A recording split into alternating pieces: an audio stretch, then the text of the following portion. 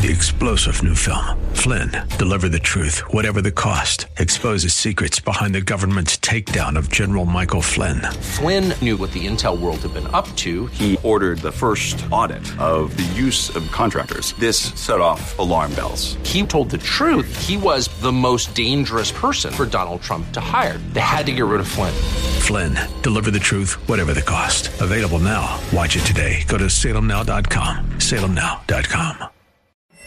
The world is a complicated place. You need someone to expose the political fakers, fixers, and takers, and to cut through the mindless chatter and misdirection to help you make sense of it all. That person is Dan Proft. And this is the Dan Proft Show. Welcome back to the Dan Proft Show. Again, you can follow the program at danproftshow.com. Follow us on social media at Dan Proft and at Dan Proft Show. Perhaps the most over-the-top statement that was made yesterday did not come from a member of Congress. And that's really saying something when you have competition like Cori Bush from Missouri, who's a newly minted member of the squad, when you have No Justice, No Peace, Maxine Waters, when you have this guy Adriano Espala from New York saying that Trump summoned and dispatched mobs to assassinate Pence, Pelosi, and members of Congress. That's what he said. So it's really something to be more over the top than those individuals.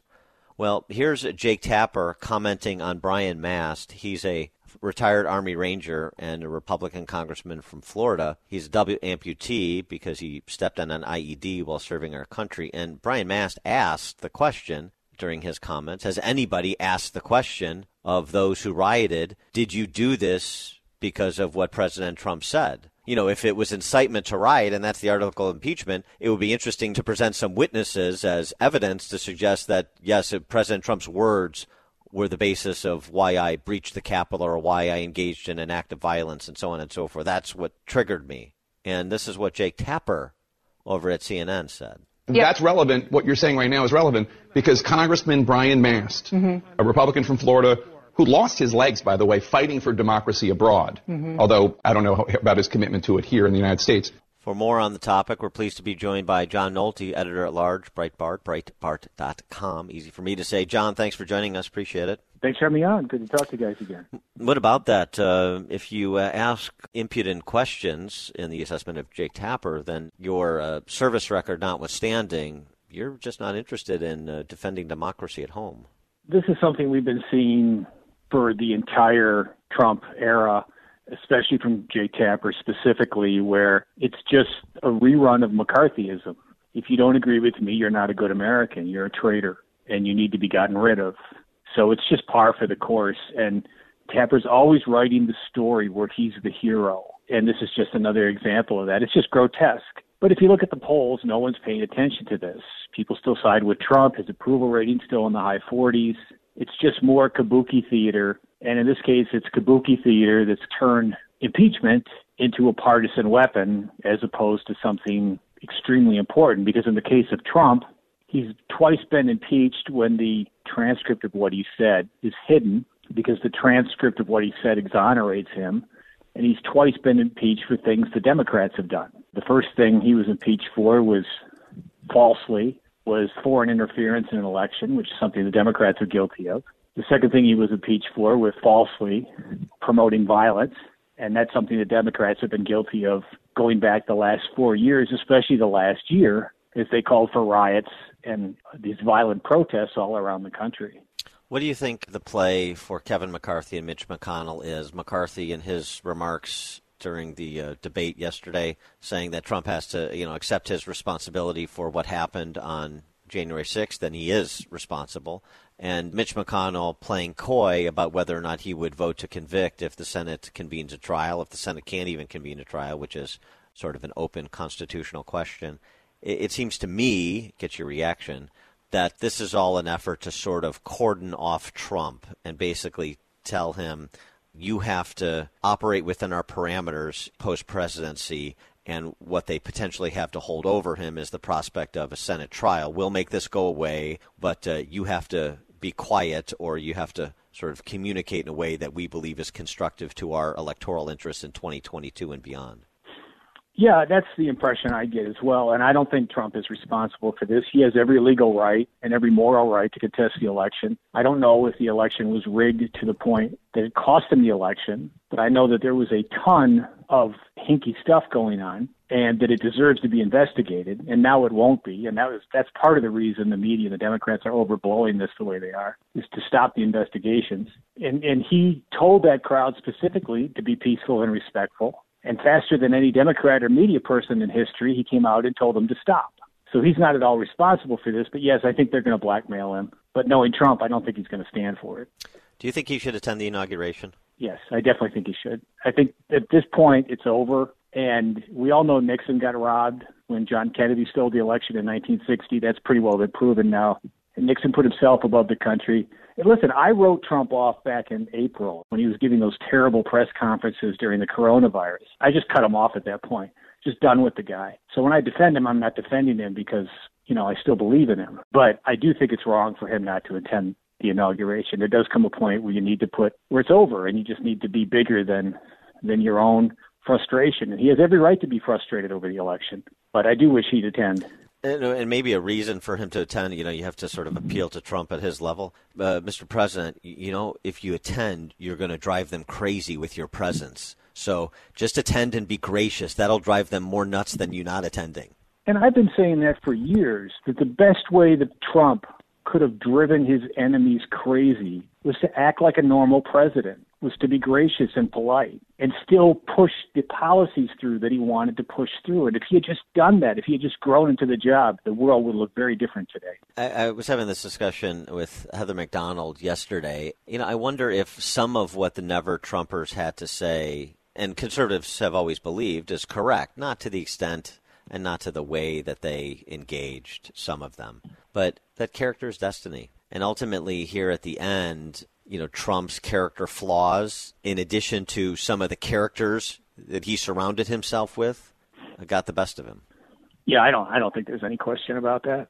Trump could be Trump as long as everything was going well. But once the virus hit, it just amazed me that he couldn't grow into the job. And that he could have been remembered, especially with this Operation Warp Speed, as just a hero of the coronavirus. And he just stepped all over himself. And, of course, the media tried to trip him up, but I saw them do the same thing to George W. Bush. And he still managed to win re-election. And he managed a re-election when Iraq was going to hell. And that's because Bush remained steady.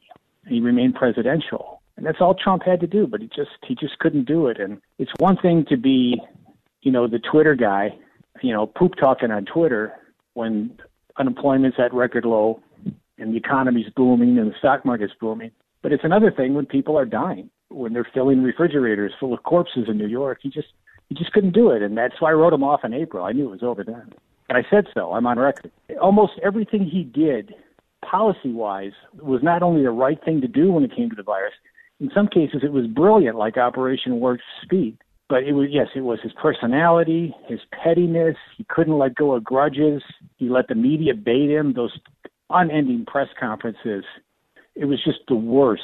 And I said so at the time. I said he's done now. And I think I told that to you guys, and that's exactly what happened. So the Republican Party has a bit of a needle to thread, don't they? So on the one hand, you need to appeal to all of those new Republican voters who came out for Trump and, frankly, helped Kevin McCarthy pick up seats in the House.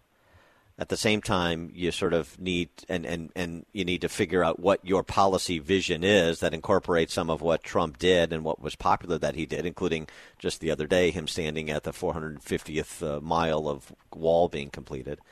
But you have to find better ambassadors for that policy vision than Trump without having Trump become somebody that's seeking to undermine the party publicly. That's a real trick. Yeah, I think the party is in real trouble now. And because Trump's following is massive and it's loyal, and we can't stand people like Mitch McConnell, we can't stand people, the Paul Ryan wing of the party and Liz Cheney. And it isn't because of the things they do about Trump, it's just because of who they are. I mean, Mitch McConnell, I think, cost us the Senate because he was against those $2,000 checks, which is just the dumbest thing I've ever heard. I mean, even the most conservative economists tell you that if you give money directly to the people, that's a good thing. You don't empower bureaucracies. You don't empower the government. You give the money to the people.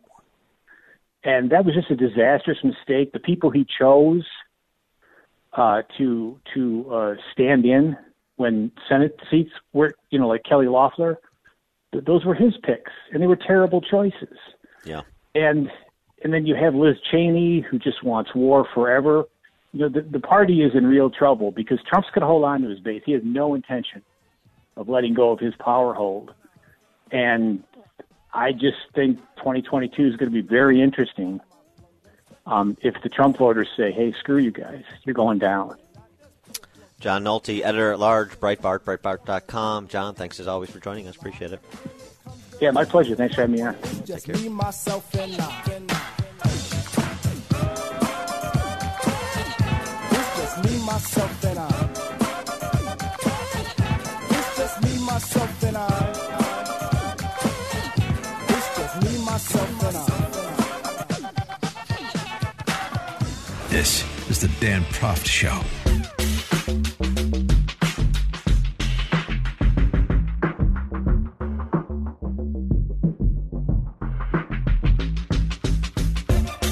Welcome back to the Dan Proft Show. A number of Republicans during the impeachment debate yesterday made the point, House Republicans, that President Trump explicitly stated in his speech to rally-goers on January 6th, "We have come to demand that Congress do the right thing and only count the electors who have been lawfully slated. I know that everyone here will soon be marching over to the Capitol building to peacefully and patriotically make your voices heard," in suggesting that the incitement to riot is a difficult claim to make based on the actual words the president used. In addition to that, while they were debating the words the president used on January 6th, he offered more about violence, video that he released for national consumption during the impeachment debate yesterday. As I have said, the incursion of the U.S. Capitol struck at the very heart of our republic. It angered and appalled millions of Americans across the political spectrum. I want to be very clear. I unequivocally condemn the violence that we saw last week. Violence and vandalism have absolutely no place in our country and no place in our movement. And he went on to talk prospectively about violence per reporting and a Secret Service briefing that he got about planned protests in advance of the January 20th inauguration of Joe Biden. Those who engaged in the attacks last week will be brought to justice. Now I am asking everyone who has ever believed in our agenda to be thinking of ways to ease tensions, calm tempers, and help to promote peace in our country. There has been reporting that additional demonstrations are being planned in the coming days, both here in Washington and across the country. I have been briefed by the U.S. Secret Service on the potential threats. Every American deserves to have their voice heard in a respectful and peaceful way. That is your First Amendment right. But I cannot emphasize that there must be no violence, no law-breaking, and no vandalism of any kind. All right, that's pretty clear. What is unclear is exactly what happened at the Capitol on January 6th. And that's unclear in part because the FBI is still investigating, and as apparently new information has become available, they're changing their tune a little bit, according to reporting, including from CNN, by the way, suggesting that there may have been advanced planning and coordination that was part of the violence and the rioting that ensued. For more on that, we're pleased to be joined by Frank Figliuzzi. He is a former head of FBI counterintelligence, author of The FBI Way, Inside the Bureau's Code of Excellence.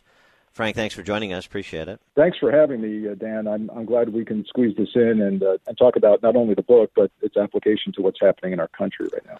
Well, let's talk about its application here, the FBI investigation into January 6th, in addition to the preparation for January 20th in D.C. and elsewhere. Give us your assessment of, in terms of where we're at and what we know and the questions we still are asking in order to find the people who were the people responsible for the violence that was committed? Yeah, we've got more questions than answers, don't we, this morning? And the answers are going to come slowly, but I don't think they're going to be pretty.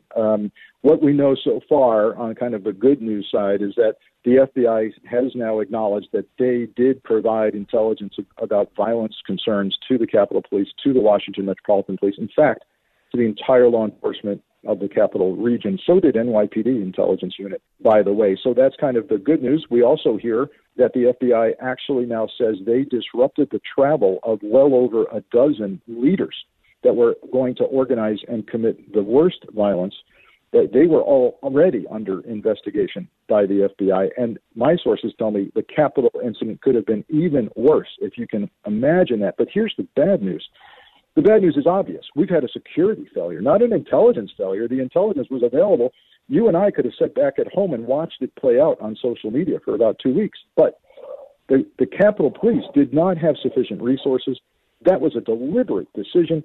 I want to know who made that call, how high up did it go, how come there are 15 Capitol Police officers under suspension or investigation right now, what has happened, what's the current threat, what's the role of Congress members allegedly giving tours in the days before the insurrection to the very people who might have organized it. This country is under threat right now and hasn't faced this kind of security threat since 9/11. Well, parallel to what happened on January 6th, the Capitol has been rioting that continues to occur in places like Portland at the hands of Antifa, also Manhattan, also San Diego. And there's some suggestion by those on the ground on January 6th that there were agent provocateurs there as well, instigators of some of the violence that were not, rank-and-file Trump supporters. How is the FBI or would the FBI parse through all of that to figure out what happened on January 6th at the Capitol, but then also to make preparations for the violence that we saw throughout the country over the summer last year and at the hands of Antifa is still ongoing? So my FBI sources tell me that they are facing an unprecedented, daunting challenge. As you said, is it possible that a handful of non-Trump supporters, a handful of people who identify with Antifa or BLM might have been there along for the ride or instigating? I can't rule anything out right now. We are upside down in this country. I can tell you this, the challenge for law enforcement, the challenge for an agency like the FBI is to make sense of all of this while under pressure of time deadlines. So they're going through facial recognition. They're looking at videos. They're looking at geolocation of your cell phone. They don't really care. This is the message of the book, by the way. It's an attempt to remind people the FBI, rank and file, is not politicized. They don't care. They don't look at who's a Democrat or a Republican or Antifa or Boogaloo Boys or QAnon. If you're a bad actor, you're going to be in handcuffs. That's what they're looking at right now. But the social media aspect of this is an avalanche of leads and tips, and they've got to get this done by the inauguration. They've got to get it done right now. Some of the reporting was that you were talking about federal law enforcement and administration agencies like Homeland Security providing intel and providing and offering support for Capitol Police in preparation of January 6th.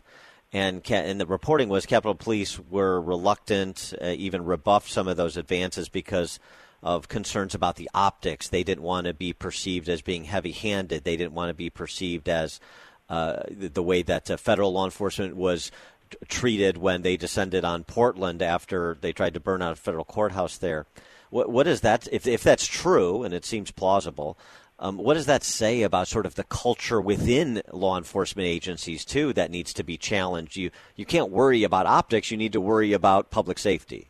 Well, you've raised an interesting point about what has brought police departments around the country to focus, perhaps even overly so, on how things look. We've done this to ourselves, right? I get that optics are important. I get that this is our iconic building for democracy. The Capitol building is the symbol around the world of democracy, and you don't want it ringed with military troops and guys in riot gear. I get that, but we've evolved or devolved to this because of a summer of riots around the country where now everybody is saying this was overbearing. This was riot police. We can't have this on our streets. And so it's you cannot win at this point. But look at the optics now. The world, the Kremlin, Beijing, Tehran, North Korea, all our allies, all looking at the optics now of National Guardsmen sleeping inside the Capitol, trying to prevent the Capitol from coming down during the inauguration. The optics couldn't be worse. He is Frank Figliuzzi, former head of FBI counterintelligence, author of the book, The FBI Way, Inside the Bureau's Code of Excellence. Frank, thanks for joining us. Appreciate it.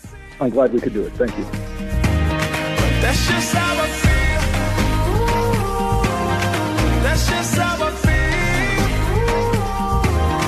That's just how I feel. Exposing political fakers, fixers, and takers. He's Dan Proft, and this is the Dan Proft Show.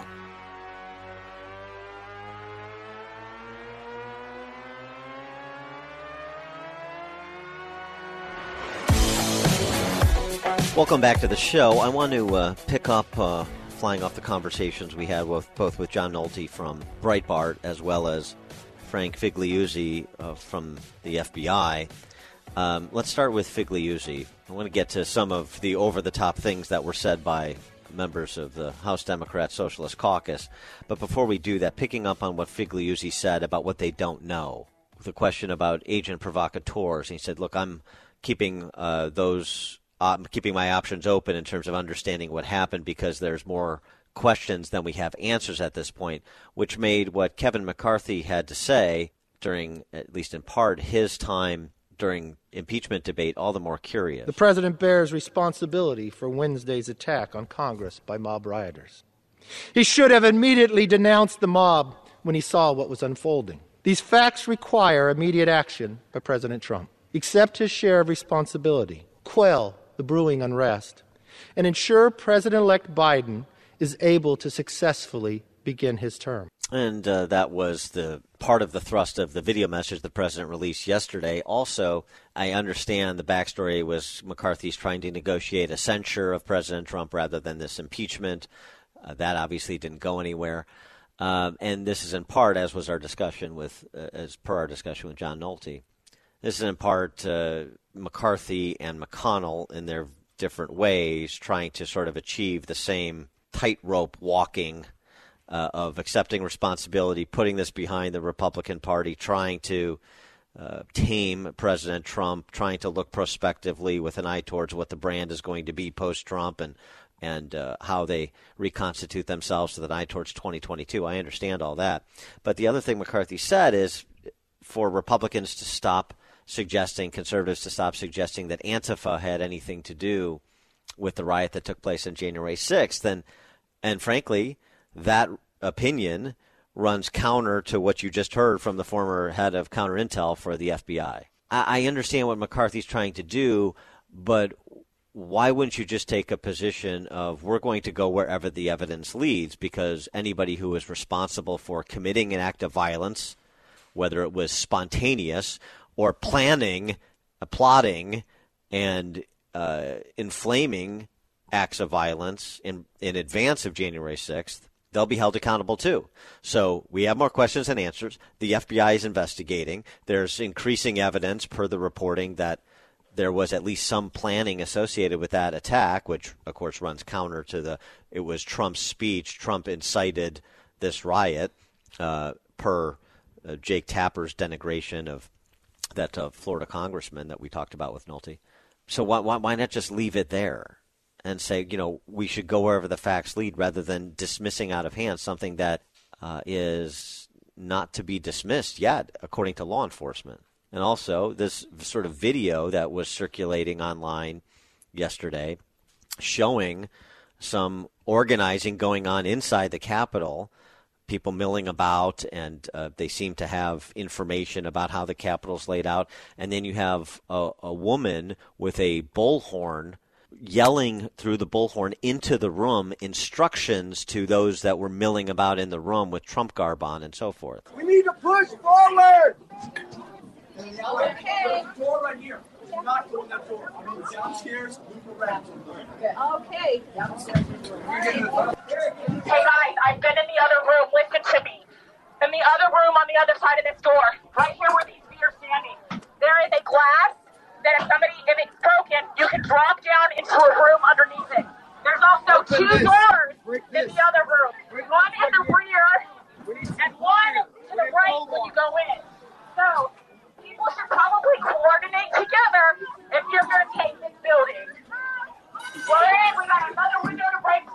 should probably coordinate together if you're going to take this building. So however ill-conceived this attack was, at least by some that were present, there does seem to be some planning that was going on. Now, who are these people? Are they Trump supporters? Are they agent provocateurs? Some combination of the two? I don't know. But this is why we have law enforcement agencies to investigate and get answers to those questions and hold the people responsible for the law breaking accountable under the law. And that's where Kevin McCarthy and House and Senate Republicans should be as well. The rule of law consistently, whether it is rioting and looting and violence at the hands of BLM, Antifa, randomly organized by Trump supporters, not Trump supporters on January 6th at the Capitol. There's one standard, and the only way that you equally apply that standard is if you gather all the facts and measure twice and cut once, rather than pronouncing conclusions that aren't supported by the evidence for political expediency's purpose. We'll be back with more right after this, including some of those comments I mentioned by some of the rabble in the House Democrat Socialist Caucus. Lean on the man. Come round. The more you listen, the more you'll know. This is the Dan Proft Show.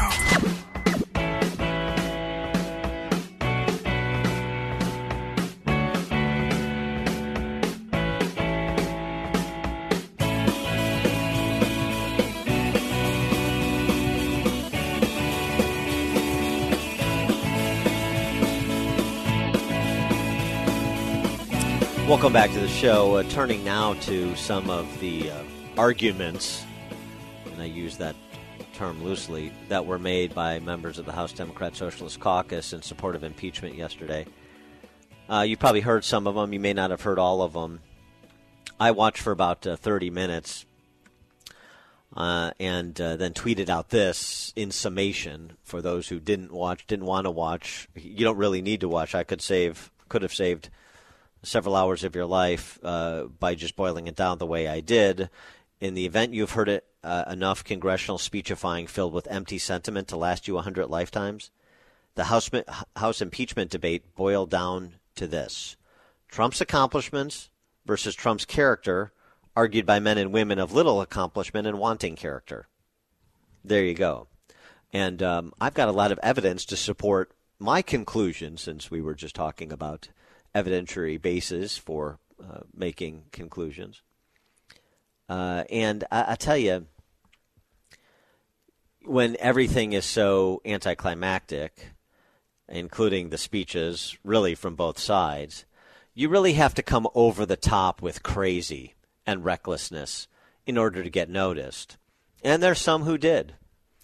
Let me give you a couple of examples. Remember, this is against the backdrop of an administration and a party that is endlessly carrying on about healing and reconciliation. Cori Bush, she is a newly minted member of the Socialist Spice Girls, also known as the Squad.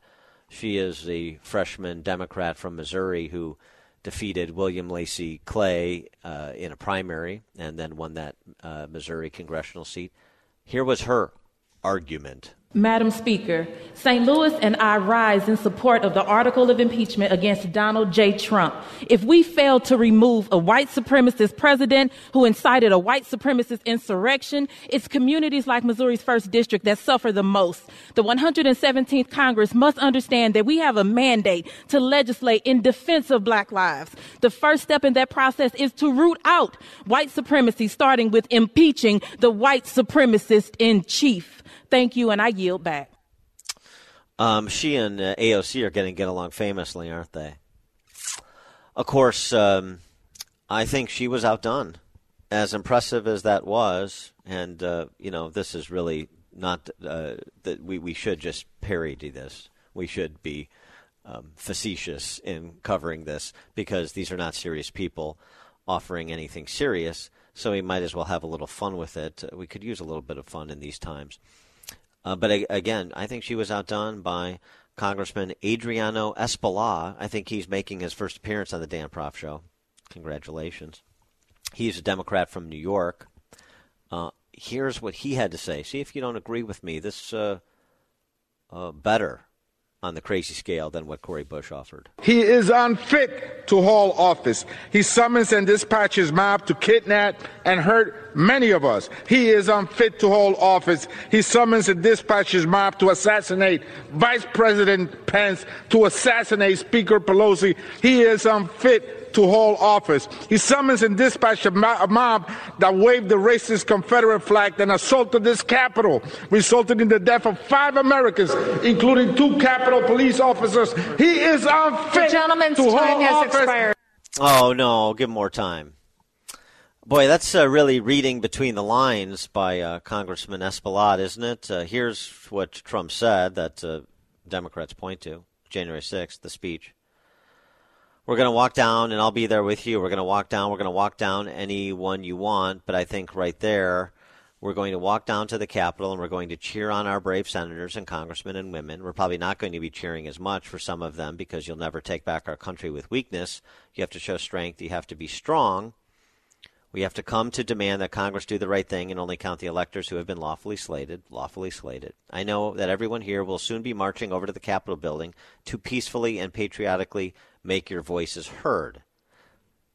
Clear as the sunlight that what President Trump was saying is squads of assassin that I have summoned to the ellipse.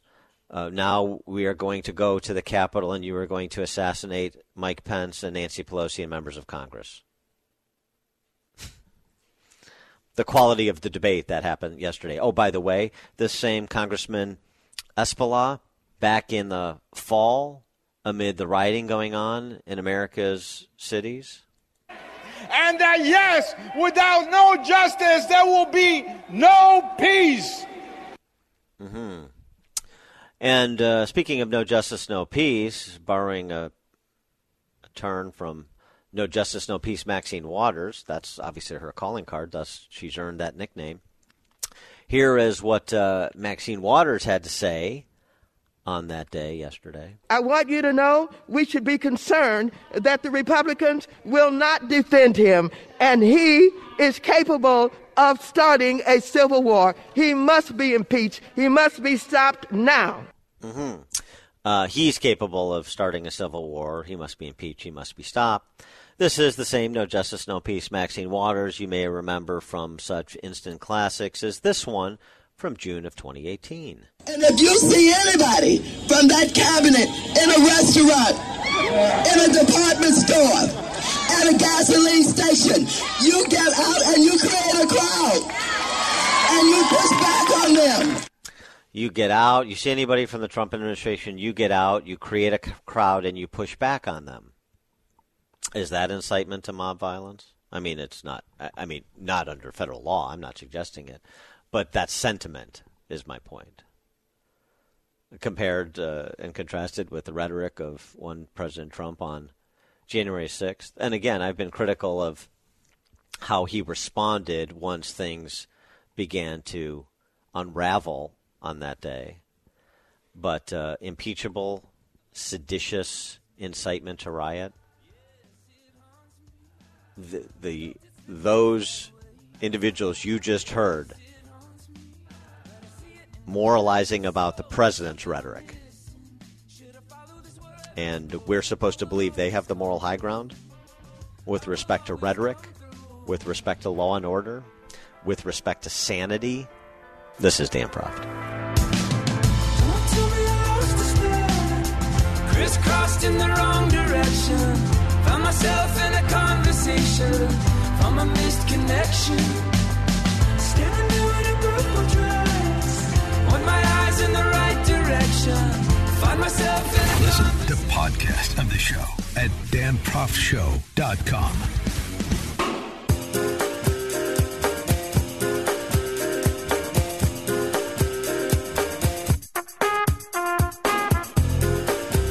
Welcome back to the Dan Proft Show. Now that we've covered Trump's impeachment and the House has dispensed with its business on that count, we can move forward to Nancy Pelosi's impeachment, or at least censure, right? Did you catch how she characterized herself when it was her turn to offer her demagoguery on the topic of impeachment? I stand before you as a wife, a mother, a grandmother, a daughter. Excuse me, wife, mother, grandmother, daughter, gendered language. I was going to say Madam Speaker, but there I go again. See, this is what happens when you have poor leadership. She violates the strictures of Newspeak, and you get people like me doing it, right? The rules changes for the 117th Congress. No more parent-child. It's sibling. No more mother, father, son, daughter, brother, sister. No more chairman.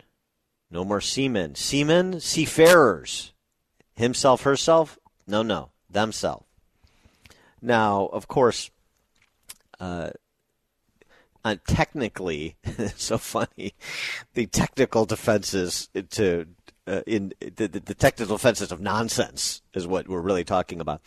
It's the House rules only apply to language in written documents. The rules do not prevent House members from using gendered language in any other communication. Well, perhaps not. There's no prohibition in using them verbally, but I mean just in terms of best practices. If that's the language we should use in legislative form to codify legislation, document form, then I mean just to lead by example, to be accountable, since that was one of the watchwords of the day yesterday. You would think that Nancy Pelosi would want to reflect that same spirit in the words she chooses to speak, wouldn't you? Lest we forget, you're talking about a cadre of Jacobins who believe that words that run afoul of Newspeak, as they've so outlined the lexicon, constitute violence. So the prospect of incitement, the prospect of words as violence, this is the campus culture come writ large to America, combined with accountability, the leadership by example, where we look to the august Speaker of the House for instruction on how we're to communicate.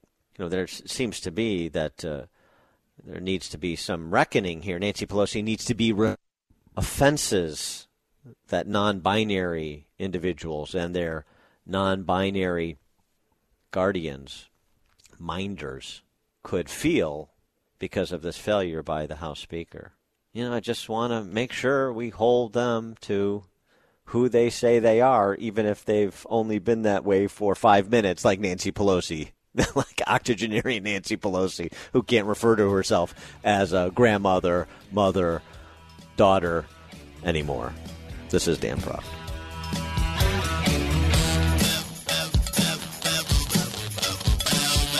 This is the Dan Proft Show. The world is a complicated place. You need someone to expose the political fakers, fixers, and takers, and to cut through the mindless chatter and misdirection to help you make sense of it all. That person is Dan Proft. And this is the Dan Proft Show. Welcome back to the Dan Proft Show. Follow us at danproftshow.com and on social media, as long as Jack Dorsey and Mark Zuckerberg will have me, at Dan Proft. Mentioned this the other day in the context of the purge by corporate America. What does free to choose really mean? I mean, as much of a Milton Friedman fan as I am, what does that really mean if we freely choose subjugation? We freely chose to make ourselves products to all of the big tech companies.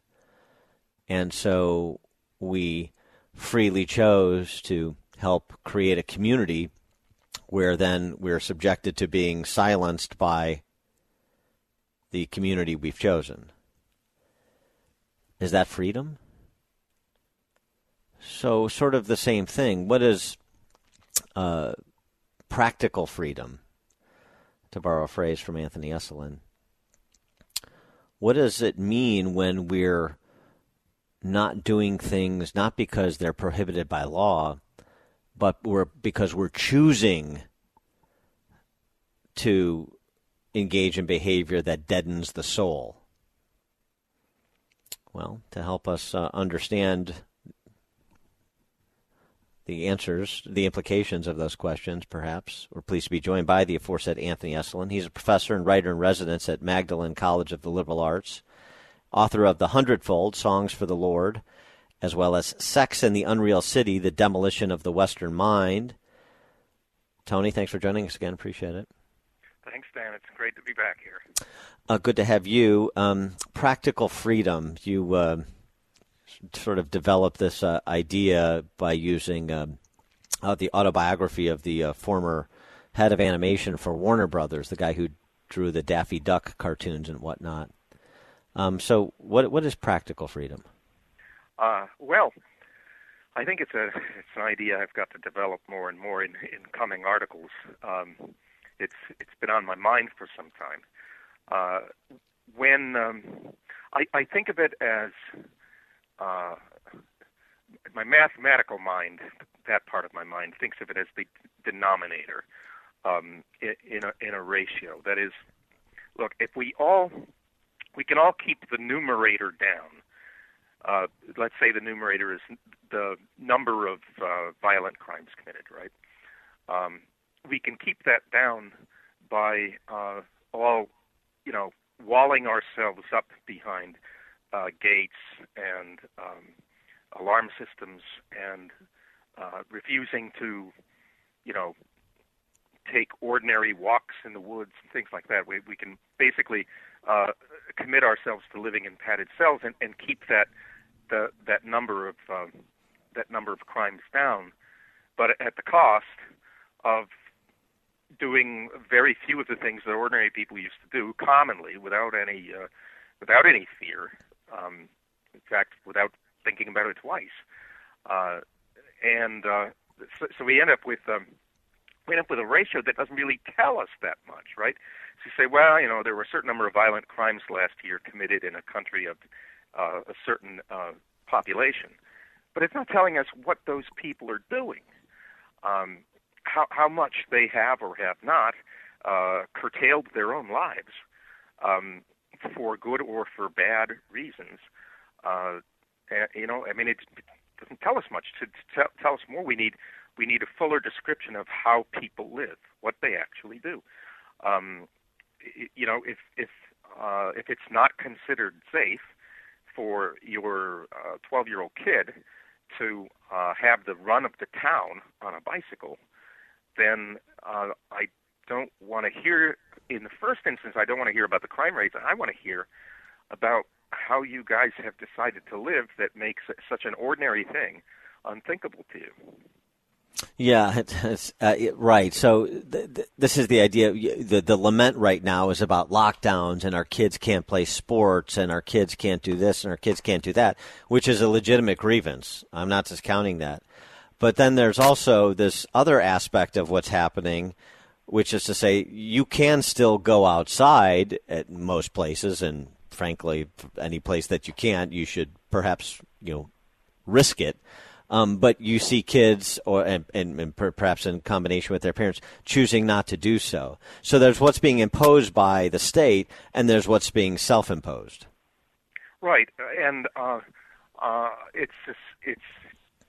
it's a startling phenomenon. When I have a hobby, I've mentioned it many times in my writings. I collect old magazines, not from the 60s and the 70s. I mean from the 1880s. In the 1870s, right? I collect them in bound volumes, and one of the beauties of collecting these things is that you find out a lot about how people lived by the way, right? That is, they're not writing an article to tell you about how they live.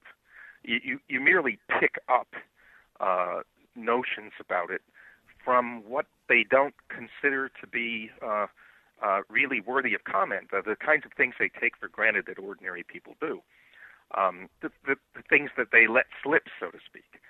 And I just, for instance, read a piece by the social reformer. In fact, he was called a muckraker, Jacob Riis, who wrote about miserable city tenements and factories and so forth.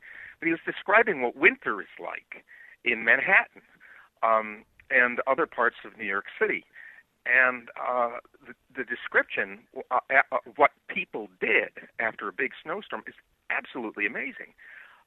Evidently, kids and grown-ups would often spend the entire night outdoors, sledding or tobogganing down hills or having snowball fights, so that the sun would rise upon their enjoyment. I mean, he doesn't make a point of saying that.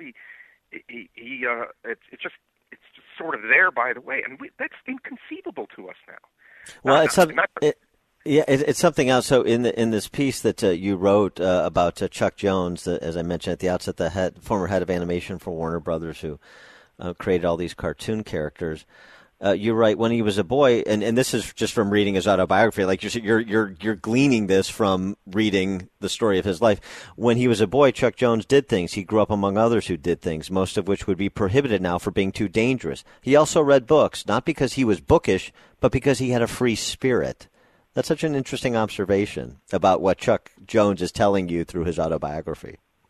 Yeah. And by the way, I might mention here that I got flack from a woman, a commenter, who this is actually kind of disgusting. You can't defend boys now in print without having somebody say, and basically insinuating that you're somebody sick, okay? Oh my gosh. It's just disgusting.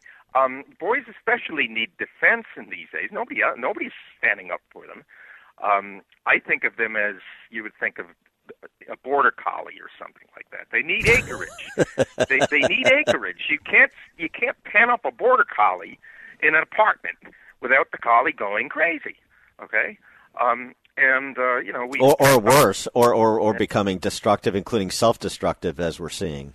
Yeah, that's right. And so anyway, what was amazing to me, picking up these hints along the way, is that he had a real kid life, he had a real boy life. The interesting thing is that the more you let boys be boys, the more freedom the girls get too.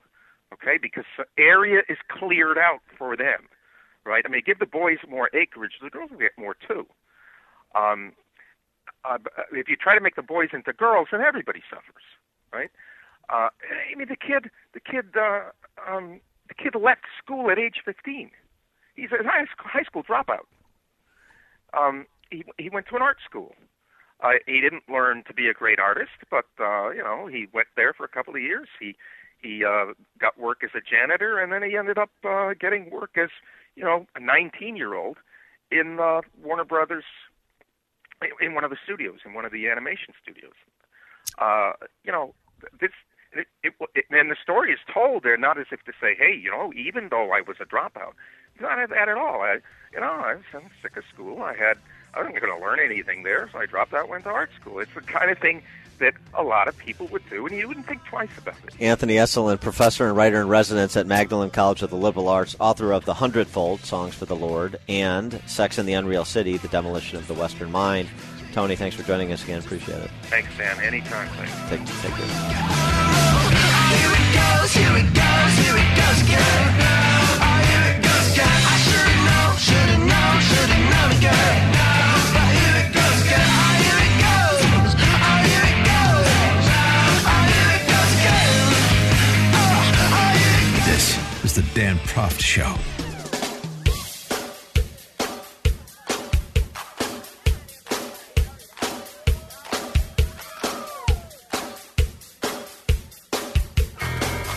Welcome back to the Dan Proft Show. I want to talk more about and understand more about vaccines, particularly the mRNA vaccines. We talked to Alex Berenson last week. He is not alone in suggesting that, he is under 50 years old. He doesn't feel any real urgency about getting the vaccine, number one. Number two, he said his school-age children will not be taking the vaccine because there's just not enough evidence, experience, knowledge about mRNA vaccines compared to the relatively infinitesimal risk that his children would get sick from COVID. We get infected and we get sick. And it's interesting because there's just more scientific development in this area. News out yesterday that a potential vaccine for multiple sclerosis is now within sight. And I don't want to overstate it. I'm just reporting. This is way beyond my expertise. Potential vaccine for multiple sclerosis. Was reported in Science Magazine. It was tweeted out by an epidemiologist we spoke with the other week, Eric Feigl-Ding. It's an mRNA vaccine by BioNTech, the maker of the Pfizer COVID-19 vaccine. Study in mice shows great promise for improving symptoms and stopping MS progression. So, just this whole sort of topic area of vaccines, not limited to COVID, but including COVID, and whether this mRNA category of vaccine development in COVID and perhaps to treat other maladies shows the sort of promise that many are suggesting. Well, let's talk to an expert since we aren't experts.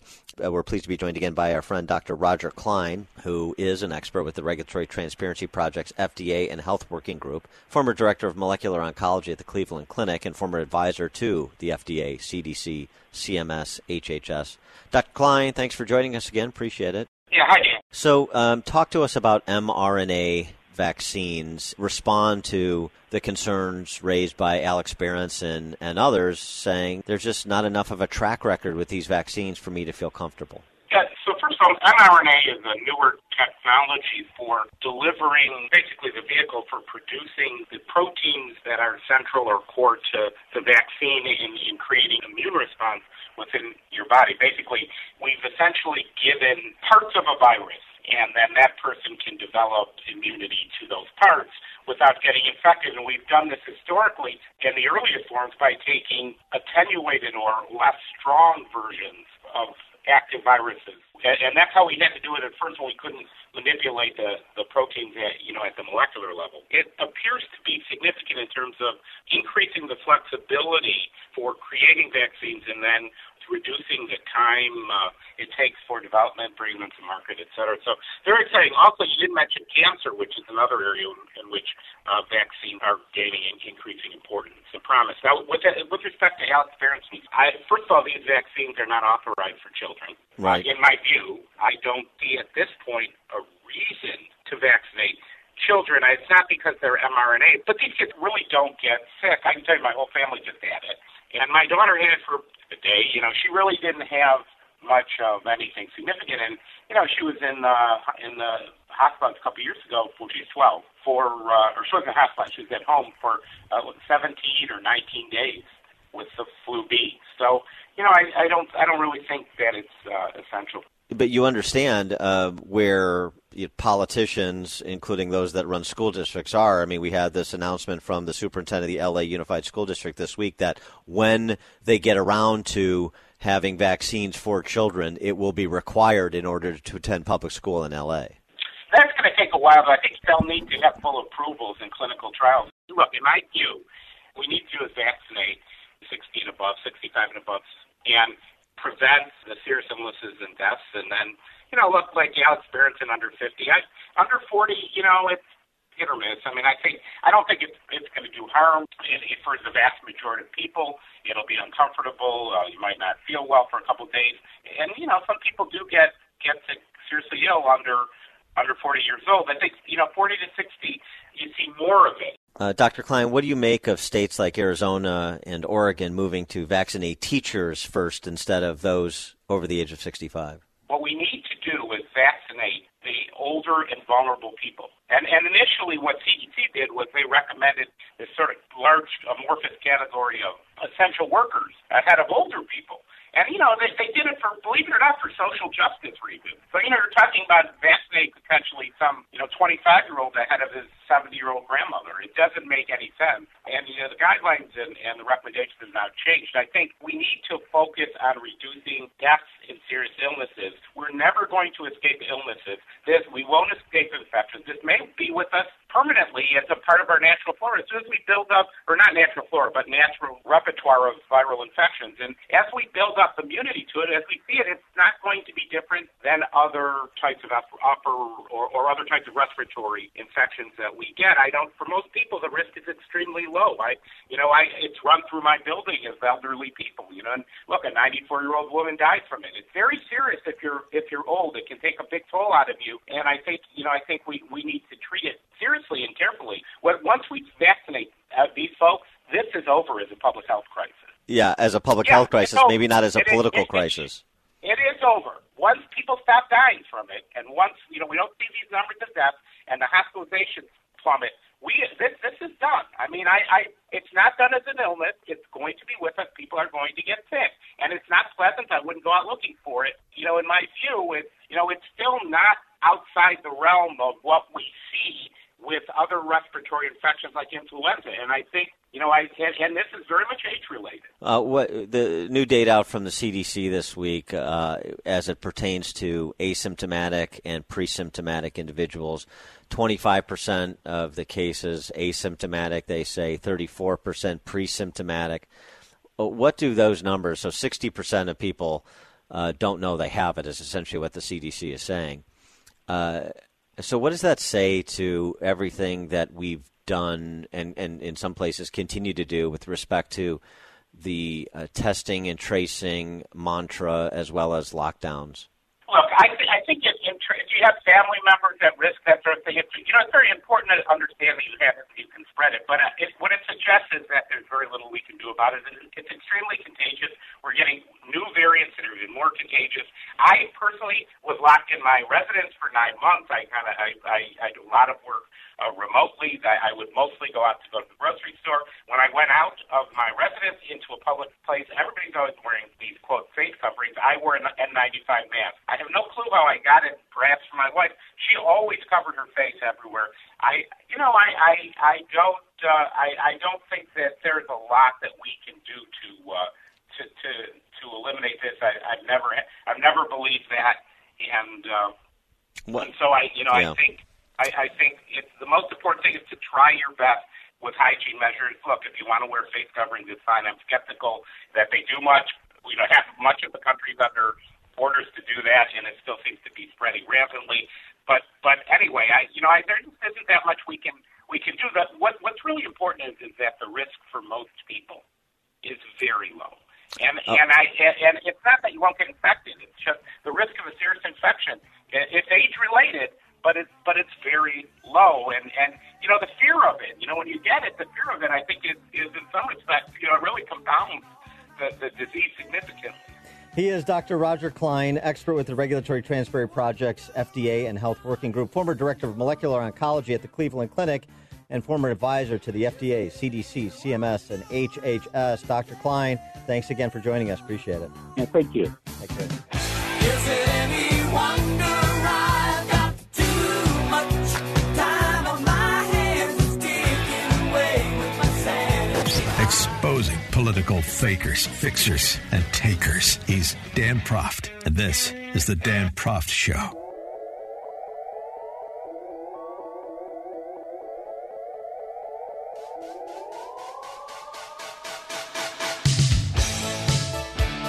Welcome back to the show. Among other pronouncements that were noteworthy from the House impeachment debate, we spoke a little bit about last hour, some of the unhinged race identity politics, the over-the-top charges of Trump summoning henchmen to assassinate the vice president and the speaker. I mean, these are what congressional Democrats said, House Democrats said. Steny Hoyer came up with a novel expression of the MAGA acronym. They had the hats on of the army of MAGA, which I refer to as Make America Grieve Again. We grieved at Fort Sumter.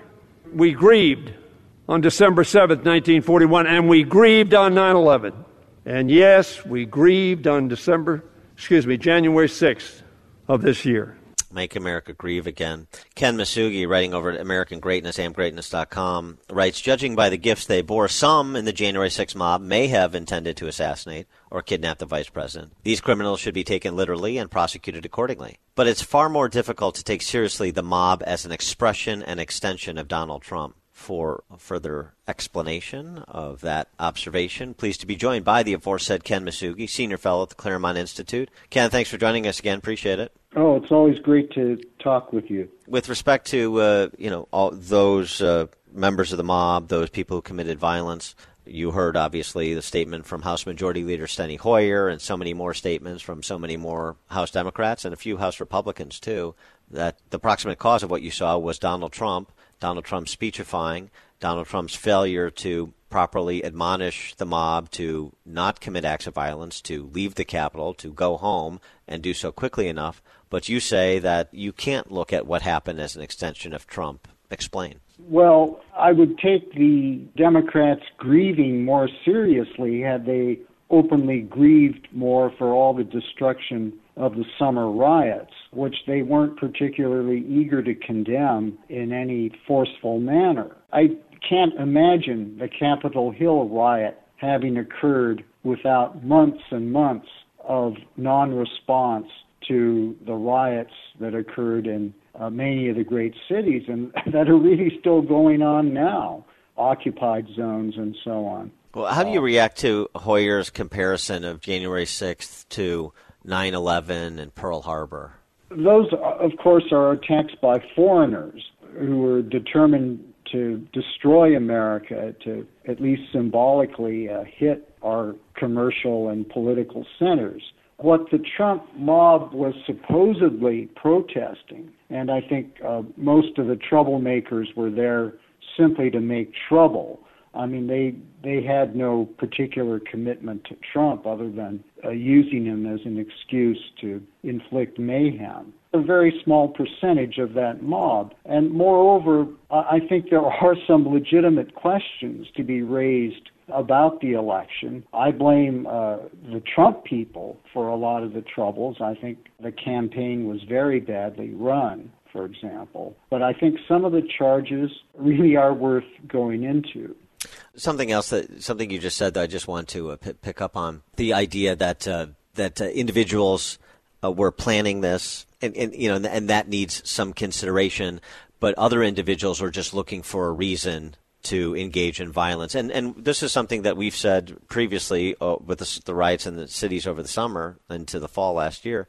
Some people are there to legitimately protest. They have a particular perspective on race relations in America or policing in America. Okay, fine. And then there are others that are just using anything they can attach themselves to as a predicate to loot stores and otherwise engage in violence. It's interesting that there was an understanding that was the case with respect to those riots in the summer. There's no understanding that that could be the case with respect to what happened at the Capitol on January 6th, despite the fact that you had tens of thousands, hundreds of thousands of people maybe that were completely peaceful, who attended the rally, then dispersed, went back to their hotels, went back home. Right. I think just as smart thing to do in looking at President Trump is not to take him literally, but to take him seriously. I think in the case of the mob actions, you have to take them both literally and seriously. Right. That if there was perhaps even assassination attempts, and I think the president delayed too long in taking action, at least speaking out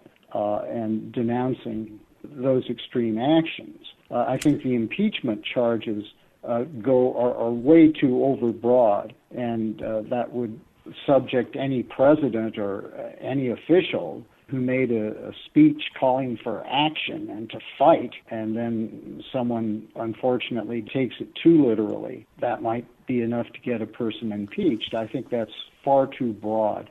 When we come back with Ken Masugi, I want to pick up there. Andy Briggs, congressman from Arizona, said something about the implications of this impeachment overreach, and he shares your view, and I wanted to get your reaction to his assessment. More with Ken Masugi, senior fellow at the Claremont Institute, right after this.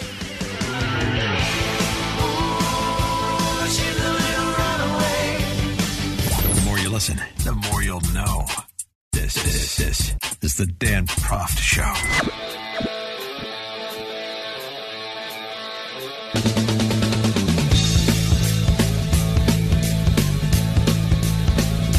Welcome back to the Dan Proft Show. And Andy Briggs, a Republican congressman from Arizona, offered an interesting observation of the implication of the impeachment and the implication of any Senate trial and conviction of President Trump. And this is instructive perhaps for House Republicans who support the impeachment, Senate Republicans who may support conviction as well if there ever is a trial. Do you really think you're accomplishing what you think you're accomplishing by voting to impeach President Trump, by voting to convict President Trump. Take a listen to Representative Briggs. The craving to crush President Trump has never been satisfied, not through investigations, not through false allegations, and not even through an impeachment that was wholly without merit. And the timing of this impeachment makes little sense. Your candidate will take office in a few hours, and President Trump will relinquish the levers of power to President-elect Biden. But your craving was never a Biden victory, nor was it even a Trump defeat.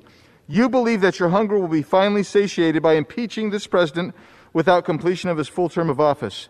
You don't merely seek victory, but you seek obliteration of your nemesis.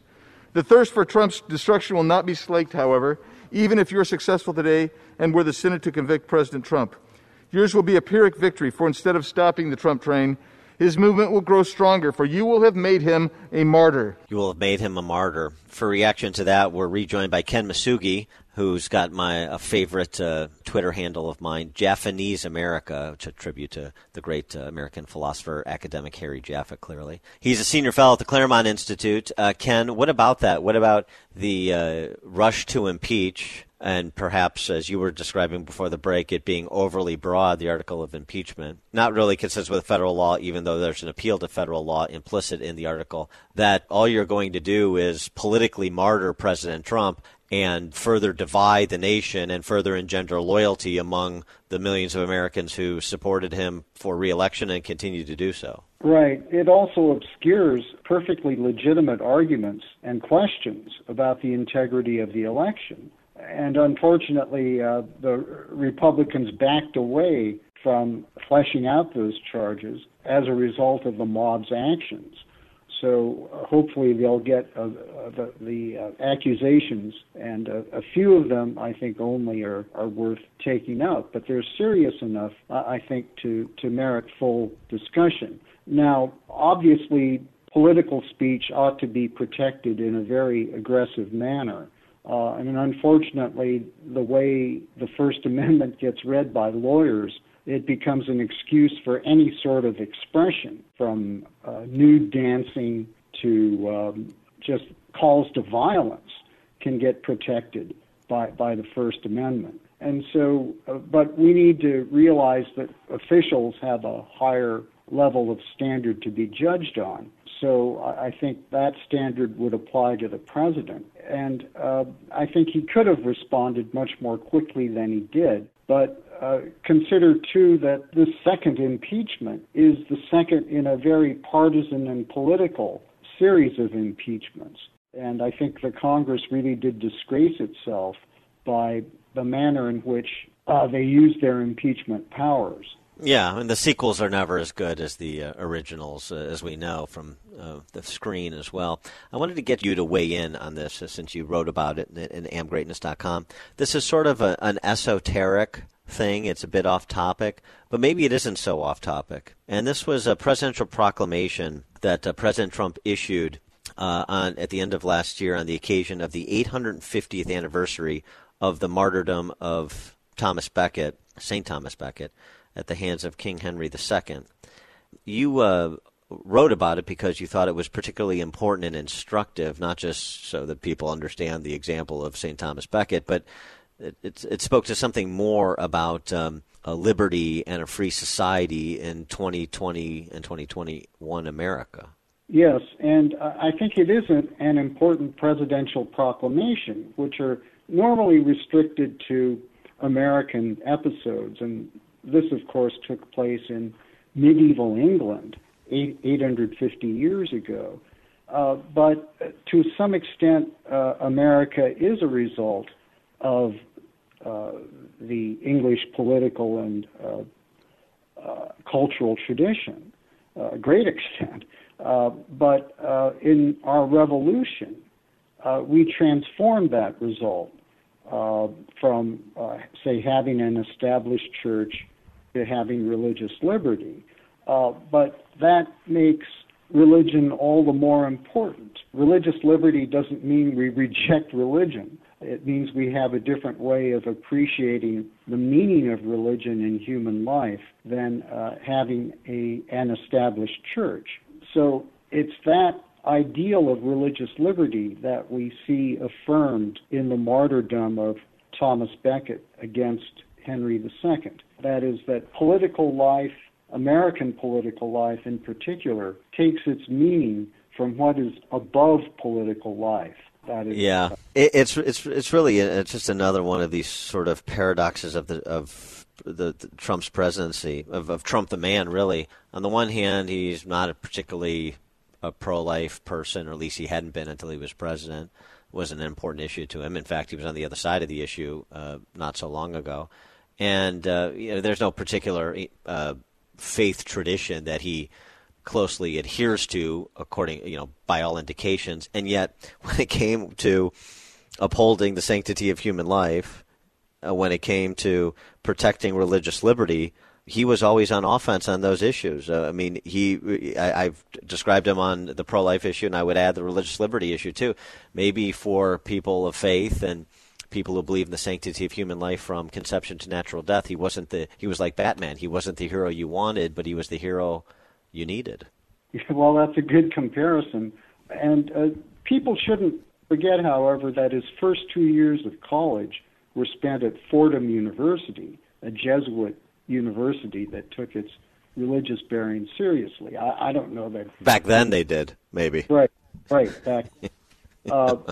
I don't know that there's any direct connection there, but certainly he appreciates the role of limited government. And we can have a limited government when when we have citizens who take their religion seriously. And that's the connection here. Religious liberty and liberty in general have to be in a partnership in order for American self-government to work at its best. Ken Masugi, Senior Fellow, Claremont Institute. Ken, thanks again for joining us. Appreciate it. It's always a pleasure.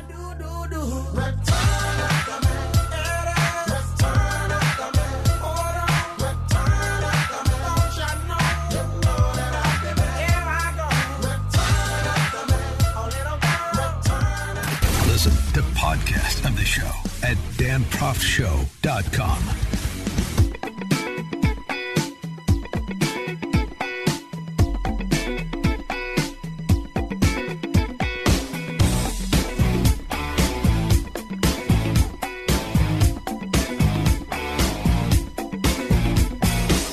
Welcome back to the Dan Proft Show. We spoke in the last hour about Nancy Pelosi and non-gendered newspeak. You want to understand the state of higher education and to get a salient commentary on the larger culture in one job posting? Here it is. From an advertisement at University of California, Davis, for an assistant professor of sustainable aquaculture and coastal systems. Assistant professor of sustainable aquaculture and coastal systems. Here's the job post. As one of the country's leading R1 institutions, UC Davis seeks candidates with exceptional potential for research, teaching, and inclusive excellence. Here we go.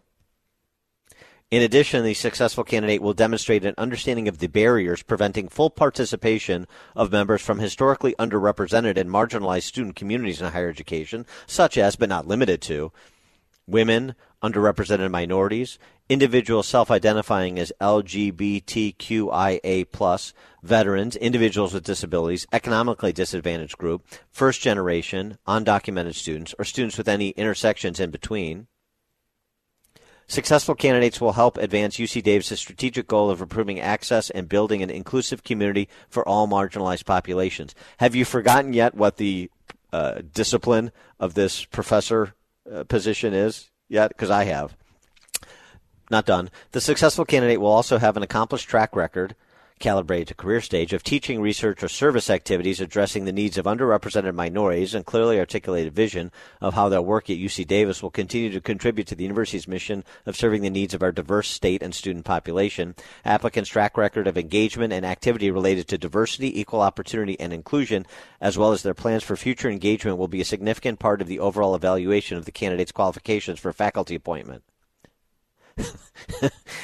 That's the job posting for an assistant professor of sustainable aquaculture and coastal systems. I had to go back to the top to remember what the area of study even was for this professor, because it sounds like it's a a assistant professor of DIE, D-I-E, diversity, inclusion, and equity.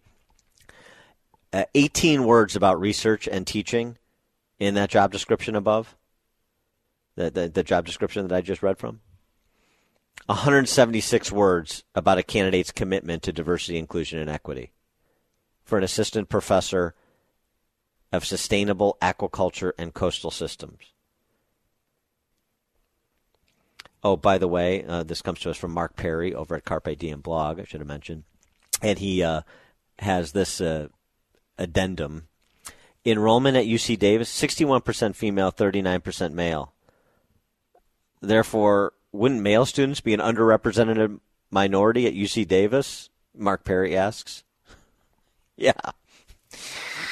Oh, trying to impose intellectual consistency in higher education. Talk about a fool's errand, Mark. Come now. This is Dan Proft.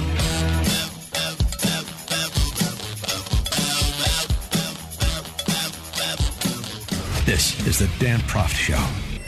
The world is a complicated place. You need someone to expose the political fakers, fixers, and takers, and to cut through the mindless chatter and misdirection to help you make sense of it all. That person is Dan Proft. And this is the Dan Proft Show. Welcome back to the show. So Jack Dorsey, Twitter CEO, came in from the forest in which he lives to tweet out some things, some deep thoughts he must have generated while subsisting peacefully in some shire somewhere. First on Trump and banning Trump. I do not celebrate or feel pride in our having to ban Real Donald Trump from Twitter, at Real Donald Trump from Twitter, or how we got here. After a clear warning we take this action, we made a decision with the best information we had based on threats to physical safety both on and off Twitter. Was this correct? In his Twitter thread, he admitted there were inconsistencies in his stance with the president, but banning President Trump while allowing extreme views to still be expressed on the platform by people like, I don't know, Nicolas Maduro, Ayatollah Khamenei, these dictators around the world. But nonetheless, Dorsey said, I believe this was the right decision for Twitter. We faced an extraordinary and untenable circumstance forcing us to focus all of our actions on public safety. Offline harm as a result of online speech is demonstrably real and what drives our policy and enforcement above all. And he said, that said, having to ban an account has real and significant ramifications. While there are clear and obvious exceptions, I feel ban is a failure of ours ultimately to promote healthy conversation. No, it's on us. Yeah.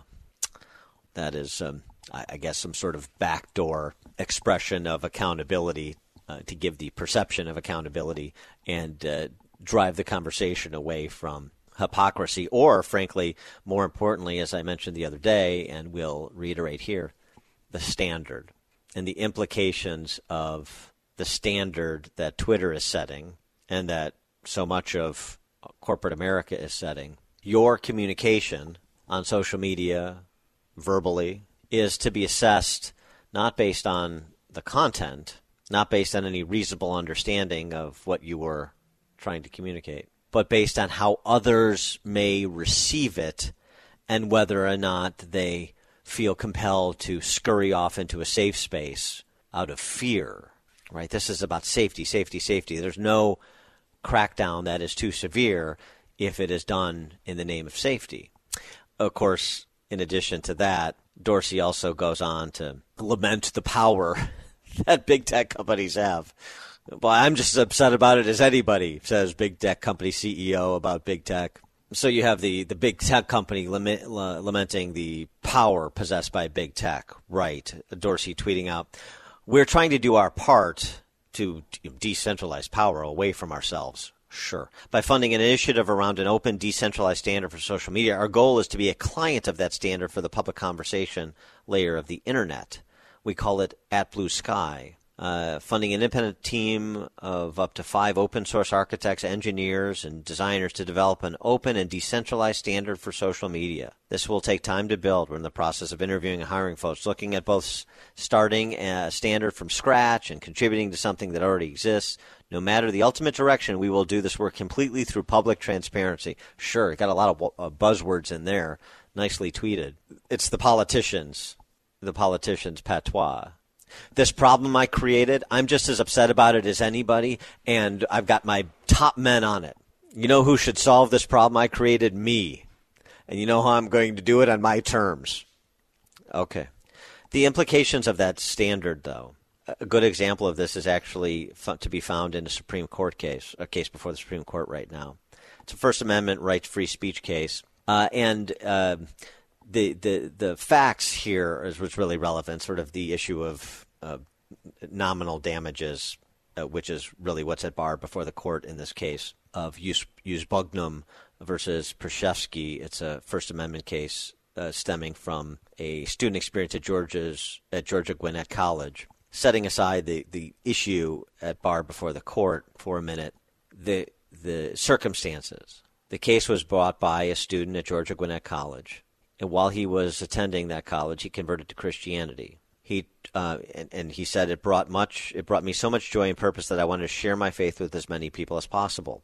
He tried to do that by having one-on-one conversations with students in a large plaza on campus, where many other student groups and activists do the same. Campus police told him he had to stop and move instead to a free speech zone. I'm old enough to remember when all of America was a free speech zone, particularly a college campus, but I digress. He did, but police stopped him again, saying his speech constituted disorderly conduct, his profession of his Christian faith, disorderly conduct, which the college defined as any speech that causes students subjective discomfort. The police threatened to prosecute the student if he continued, so he stopped. He had another situation. He and another student in a similar situation sued the school for violating their First Amendment rights and so forth. What goes on from there? But go back to that standard. So these are the silencing speech codes. Disorderly conduct, unprotected speech, culturally now. Speech that causes students subjective discomfort. What was the basis of Twitter's banning of Trump? Again, the same. The content being received, how the content is being received, not a reasonable review of the content, a reasonable understanding of what the communication intended to convey, but how anybody receives it, no matter how unreasonable, and it causes them discomfort, or that somebody says, this is a call to arms, even when it isn't. But if somebody interprets it that way, then the person who communicated something very different is responsible. An impossible standard to maintain free speech in a free society. And by the way, some on the left pick up on the hypocrisy of big tech too, forest creatures like Jack Dorsey, for much different reasons. But our friend of the show, even though we have real philosophical disagreements, but Jeet Hare over at The Nation, he writes, those on the left who distrust the concentration of economic power suggest the social media crackdown on Trump is a case where arsonists are allowed to recast themselves as firefighters, arguing that Trump's entire political career was fueled by social media. There's something there's something arbitrary and even cowardly about the fact these social media outlets are turning on Trump in the very twilight of his presidency. It's easy to take a heroic stance when the stakes are low. Earlier in Trump's political career, social media companies were more than happy to profit from Trump in numerous ways. He was a reliable generator of clicks. His campaign was a generous purchaser of advertiser, and some of his policies were beneficial to Silicon Valley billionaires too, he goes on to say. The belated turn against Trump is purely a cynical exercise. Of course it is. Is there any other kind from big tech oligarchs and, frankly, corporate America more generally? A cynical exercise. Now, the problem, of course, with the criticisms from the left is they want more silencing, not less. But at least they're not completely hoodwinked by the cynical exercises and the rank hypocrisy and the arbitrary application of so-called standards by these individuals. That is worth noting. Something else, too, you want to leave room for people to come over to your side who are not necessarily natural allies. And it is worth noting there were a number of other individuals than we've reported on this show who weighed in on behalf of Trump, and even though they are not Trump fans, opposed the banning of Trump. I mean, it's sort of remarkable, too, including self-avowed socialists. How about AMLO? Mexican President Andres Manuel López Obrador? I don't like anybody being censored or taking away from the right to post a message on Twitter or Facebook. I don't agree with that. I don't accept that. How can you censor someone? Let's see. I, as the judge of the Holy Inquisition, will punish you because what I think you're saying is harmful. Where's the law? Where's the regulation? What are the norms? This is an issue of government. This is not an issue for private companies, meaning this is an issue for government to regulate speech that is lawful and speech that isn't. A very different standard in Mexico than the United States, but his point is well taken. Poland's prime minister. Algorithms or the owners of corporate giants should not decide which views are right and which are not. There is no and can be no consent to censorship. The acting Prime Minister of Australia, Michael McCormack. I don't believe in that sort of censorship. I mean, there's been a lot of people who've said and done a lot of things on Twitter previously that haven't received this sort of condemnation or indeed censorship. That's a matter for Twitter. They've made that call. They've got a company. They've got a business to run, and they've made that decision. But he doesn't agree with that, and he sees the inconsistency there. Carrie Hilson, actress, singer, not necessarily a Trump fan, and she does well when she says, take Trump out of it for a moment. A democracy must include freedom of speech. Imagine other leaders or popular figures not being able to voice their opinion if it opposes a majority of world leaders. Our freedom of speech is being taken from us. And, of course, Elon Musk also weighed in, condemning West Coast high tech for becoming the de facto arbiter of free speech.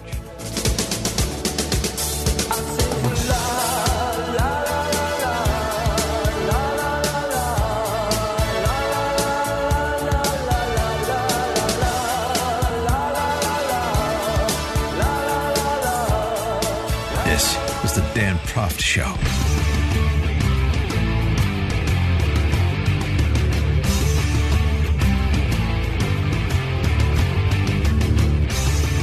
Welcome back to the Dan Proft Show. Trump supporters were maligned as credulous boomer rubes by the Lincoln Project, that goof Rick Wilson. But in terms of the boomers, it's not the credulous rubes, quote-unquote, as so described, that turned out to be the problem with that generation. It's those that achieved significant political and cultural power, it would seem to me. And this is one of the themes from Helen Andrews' new book, Boomers, the Men and Women Who Promise Freedom, or is it Freedom, and Delivered Disaster. Helen Andrews, senior editor of the American Conservative. The book released January 12th, so pick it up. Thanks for joining us, Helen. Appreciate it. Thanks so much for having me on. So, you don't want to malign everybody in America between the age of, 56 and 74. So the particular slice of the boomer generation that turned out to deliver disaster. That's right. It's not the people who are on Capitol Hill last week. In the structure of the book, I look at individuals, people who I thought represented the boomer generation. People like Steve Jobs or Aaron Sorkin, the creator of The West Wing, Sonia Sotomayor, Al Sharpton, economist Jeffrey Sachs, and pundit Camille Paglia. I thought each of those 6 people really captured something about the boomer generation.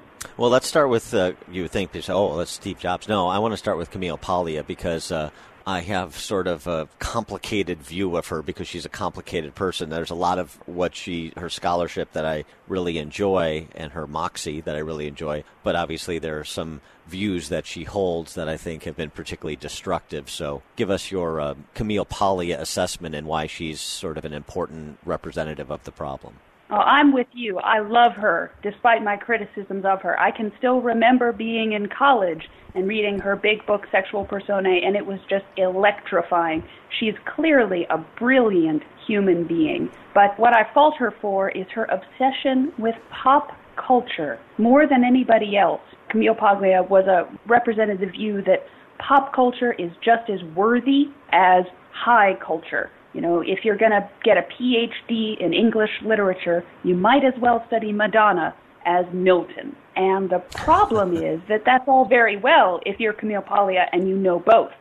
She's read, every book on the planet. She's very educated. But the next generation that was raised thinking that pop culture was just as good as high culture now doesn't even know Milton or Shakespeare. So you get young academics who have their PhD in Sopranos studies who just aren't as bright and well-read as Camille Paglia.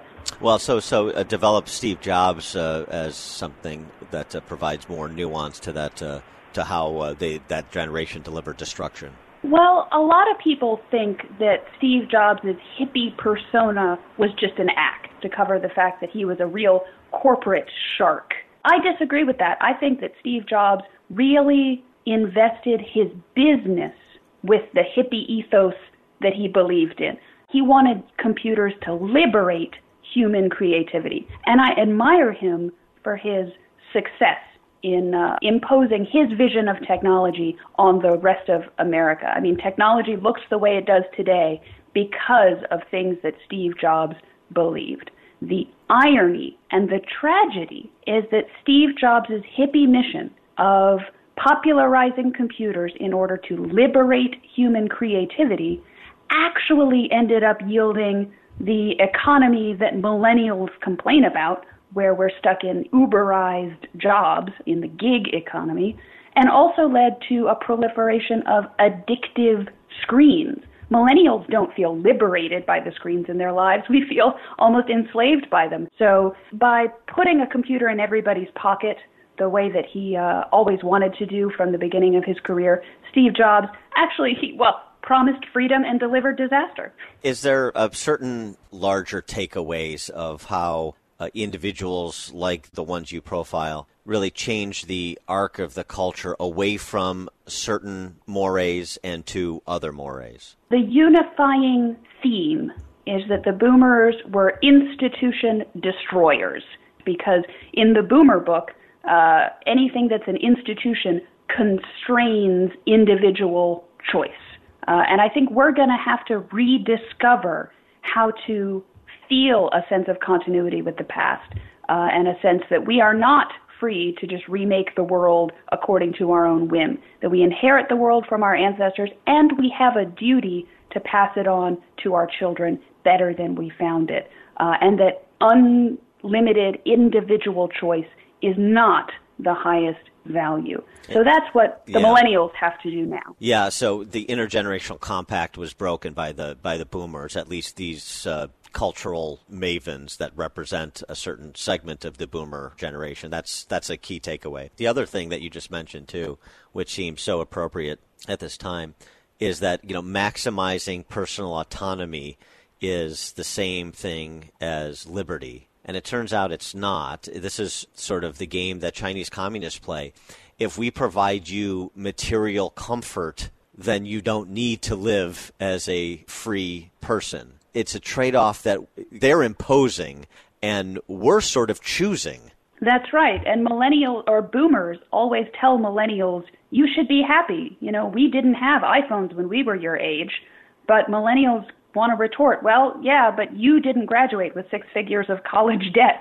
You could support a middle-class family on one income rather than both parents having to go into the workforce. So the boomers really believe that in a society full of amusement, young people should be grateful. But millennials are learning that it takes more than amusement and consumerism to have a fulfilling life.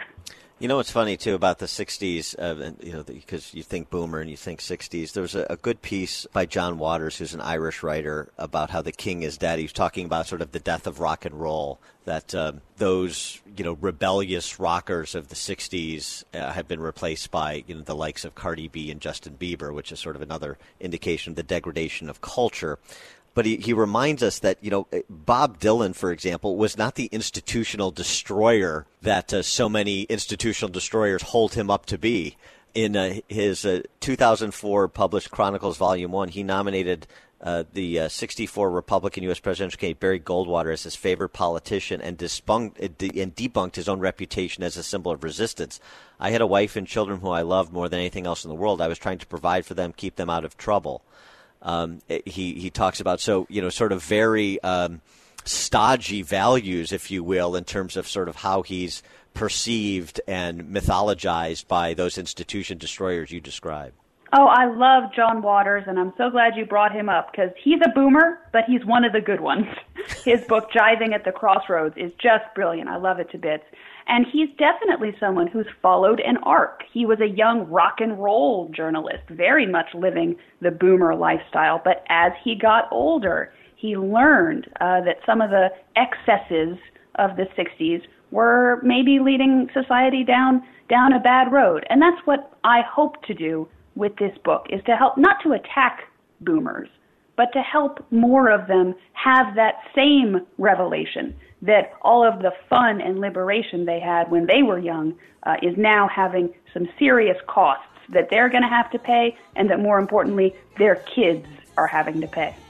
Helen Andrews, senior editor of The American Conservative, author of the book, Boomers, The Men and Women Who Promise Freedom and Deliver Disaster. Helen, thanks for joining us. Good luck with the book. Thanks so much.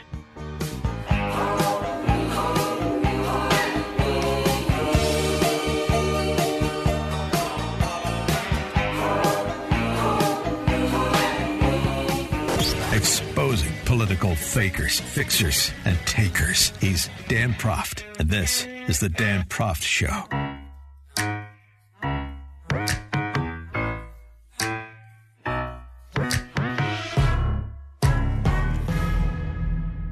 This is The Dan Proft Show. We're pleased to be joined again by our friend KT McFarland. KT, thanks for joining us. Appreciate it. It's always a pleasure to talk to you. You absolutely have the best high-level show of anybody in the country.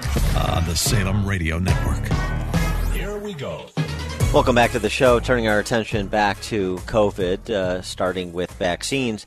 The initial advice was with respect to the competing vaccines that were approved both in the UK and the US in close proximity to one another. The Pfizer-BioNTech vaccine and the Moderna COVID-19 vaccine was, hey, take whichever one you get. They're essentially good substitutes for one another. Well, there's some data now that vaccines are being distributed that suggests that there actually is some separation in efficacy that's worth noting. And maybe you want to ask for the Pfizer-BioNTech vaccine by name. This and other little-known facts about COVID-19 that our friend Dr. Henry Miller wrote about will be the subject of our conversation, as we're pleased to be joined by Henry Miller, Dr. Henry Miller, physician and molecular biologist, senior fellow at the Pacific Research Institute, and founding director of the FDA's Office of Biotechnology. Dr. Miller, thanks for joining us again. Appreciate it. Be with you again, Dan. So tell us what we know now about the Pfizer-BioNTech vaccine versus the Moderna one, and what particularly older Americans who are prioritized now for vaccination should be asking for if they have their druthers. Yeah, the overall efficacy of the two vaccines, the Pfizer vaccine and the Moderna vaccine, are excellent, about 95%. But when you break it down by age group, there appears to be a difference, a significant difference. Now, the numbers are small, but it's fairly impressive. The Pfizer vaccine is effective in about 95% of people, regardless of age. But the Moderna vaccine is only about 86% effective in people over 65. So even though the numbers are fairly small, I would advise anyone over 65 to try to get the Pfizer vaccine if the person has a choice. That's important to note. Just on sticking on the topic of vaccines, a study about the Pfizer vaccine that was out this week suggesting that the Pfizer vaccine is, it seems, equally effective against these new strains of COVID-19. I believe the study focused on the mutation that was identified in England. Is that your understanding that these vaccines will work against these mutations that have been identified, whether in the UK or South Africa? Yes, it is so far. So the antibodies that are produced do appear to neutralize the new variant, the B117 variant. We haven't done studies that show that it actually prevents infection. We would need new clinical trials for that, but the antibodies do seem to neutralize. There's one other point I want to make. In addition to choosing the Pfizer vaccine, if you have the choice, another choice that people can make is to if they become ill and symptomatic with COVID-19, they ought to demand the antibody preparations, either of which there are two that FDA has approved for emergency use. One is from Eli Lilly, the other one is from Regeneron, and these are going begging. They're very effective in symptomatic patients at preventing severe disease, preventing hospitalization, and yet they're going begging for some bureaucratic and technical and logistical reasons. So that's quite important. Well, sure. Effective therapeutic, if you're not queued up for the vaccine at the moment or scheduled for vaccination at the moment, that makes sense. And you would think that would have more profile, given that was part of the regimen that was used to cure President Trump of his infection. Exactly. So the monoclonal antibody therapy, other therapeutics, if that's not available for somebody and they're not scheduled in the immediacy for a vaccine, is there other therapeutics we were talking about once upon a time and we've sort of fallen off that conversation that we should revisit? Well, not really. It sort of depends on what the stage of the illness is and what the manifestations are. The steroid dexamethasone is good for certain situations when the immune system is out of control and creating what's called cytokine storm. That's for hospitalized patients who are fairly seriously ill. Remdesivir seems to have sort of fallen by the wayside given the availability of the monoclonal antibody preparations. But more are in the pipeline, and we'll have to see. But vaccines are really our great hope. All right, when we come back with Dr. Henry Miller, we're going to go through some more of these, what he describes as little-known or under-known facts that need to be more widely known. More with Dr. Henry Miller, Pacific Research Institute, right after this. The more you listen, the more you'll know. This is the Dan Proft Show.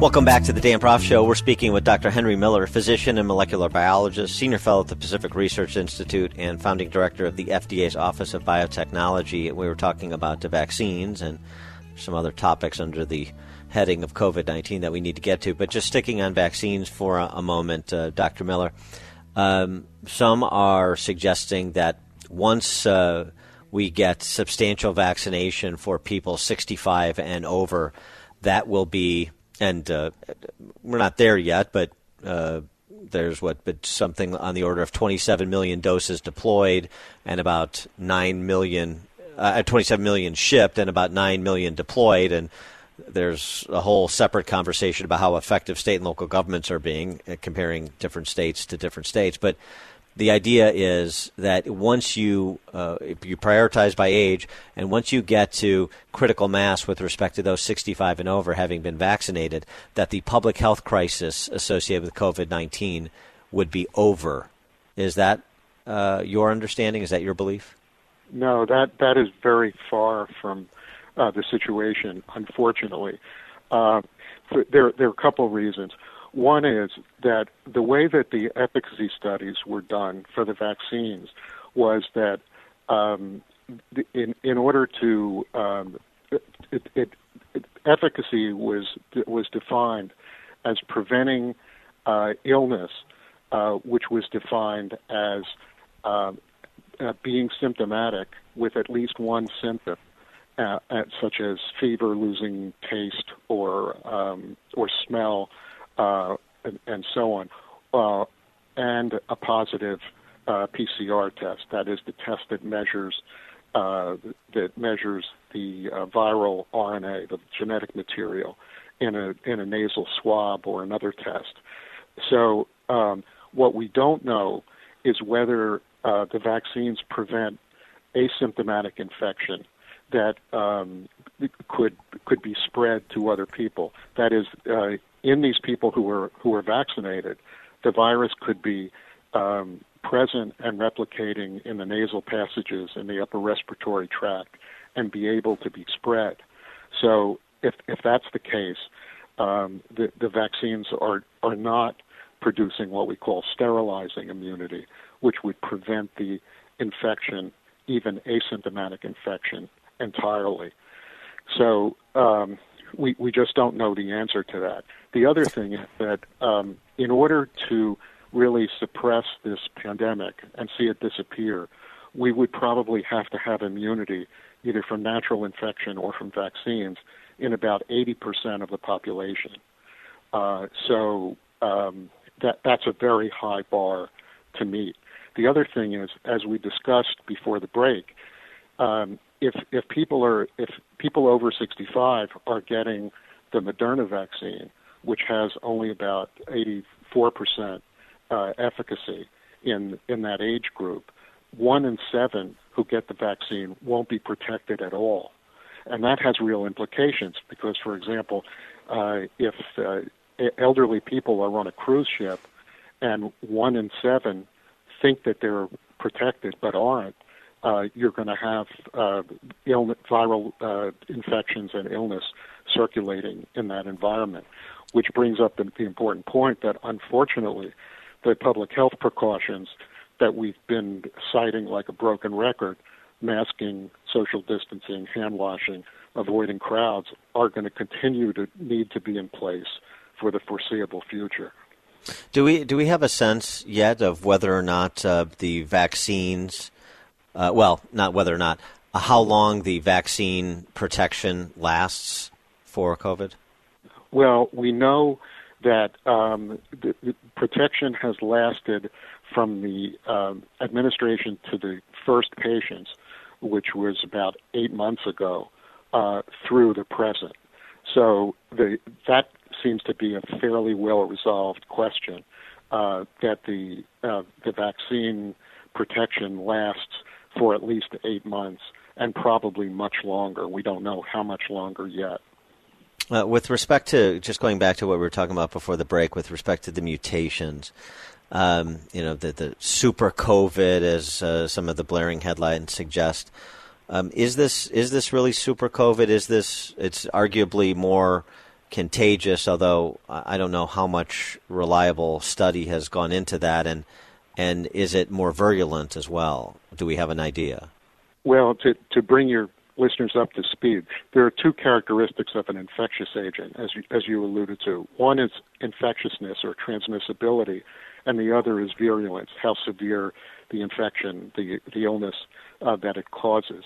The variants that we've seen, the major variants, the UK one, B117, and one in South Africa, appear to be more transmissible, but not to cause more virulent, more severe disease.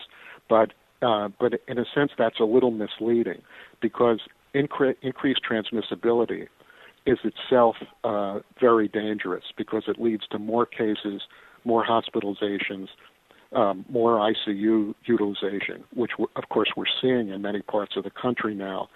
And also, there's more virus around to mutate, and which raises the possibility of really bad mutants, which are both more transmissible and more virulent. So we need to keep the viral load that exists in the world down insofar as we can, even if an individual who is infected with one of these mutants is not likely to die from it. And when you talk about 80% natural infection or vaccination, so you're saying that round numbers here, something on the order of 150 to something on the order of maybe 200 to 250 million Americans neither have had to have it and recover or be vaccinated before we're really at the end of this public health crisis? I'm afraid so. Yeah, the number is really about 260 million. Every little bit helps, though. So every person who goes out and gets the vaccine is doing himself or herself, as well as the community, a very big favor.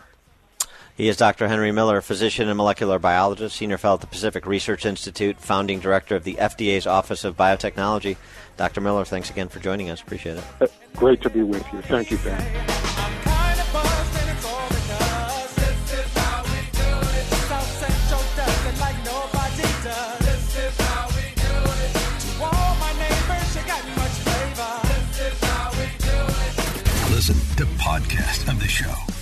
danproftshow.com.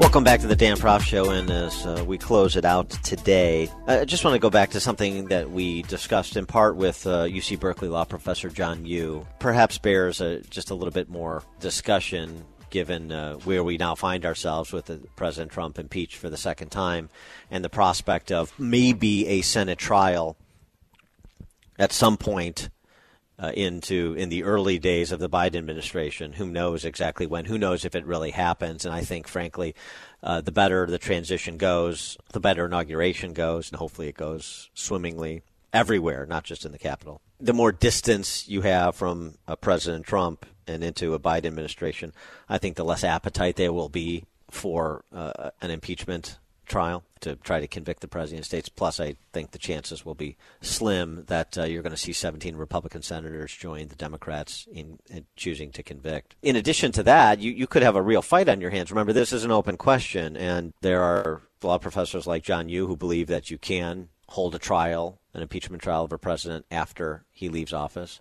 But there are others, noted legal scholars, Alan Dershowitz, as well as former Circuit Court Appellate Judge Michael Ludig. He argues the same as Dershowitz, that you cannot impeach a president after he leaves office. He strung together a Twitter thread for us on the topic. He also had an op-ed in the Washington Post. Were the House of Representatives to impeach the president before he leaves office, the Senate of the United States could not thereafter convict the former president and disqualify him from public office. The former president would no longer be incumbent in the office of the president at the time of the Senate proceeding and would therefore no longer be subject to impeachment conviction by the Senate under the Constitution's impeachment clauses. This is to say that the Senate's power under the Constitution is only to convict or not an incumbent president. The very concept of constitutional impeachment presupposes the impeachment, conviction, and removal from office of a president who is, at the time of his impeachment, in office. Thus, he's removed from office. That seems logical. The text structure and evident purposes of the Constitution's several impeachment clauses all confirm this understanding, and he cites, for example, Article 2, Section 4 of the Constitution, quote, "The President, Vice President, and all civil officers of the United States shall be removed from office on impeachment for and conviction of treason, bribery, other high crimes, and misdemeanors," unquote. I think he makes a strong case. I would just note that there is some precedent for a impeachment trial after the official has resigned his office or has termed out. And it's just something to consider, that there could be there very well likely would be, if the Senate wanted to move forward with a trial, a legal fight about whether the Senate can do that constitutionally even before you get to potentially an actual trial. Now, that said, the posture of Nancy Pelosi, and by extension Pagliacci Schumer, is pretty clear. Anything we're doing to persecute or prosecute President Trump unites Democrats and divides Republicans, so we should take up whatever fights we can and use him as a divisive figure for as long as we can, which maybe is why Republicans shouldn't be so eager to take that bait. Stay informed and do so you can stay courageous and we can stay free in this great country called the USA. Thank you for joining us on another edition of the Dan Proft Show. Please do so again to close out the week tomorrow.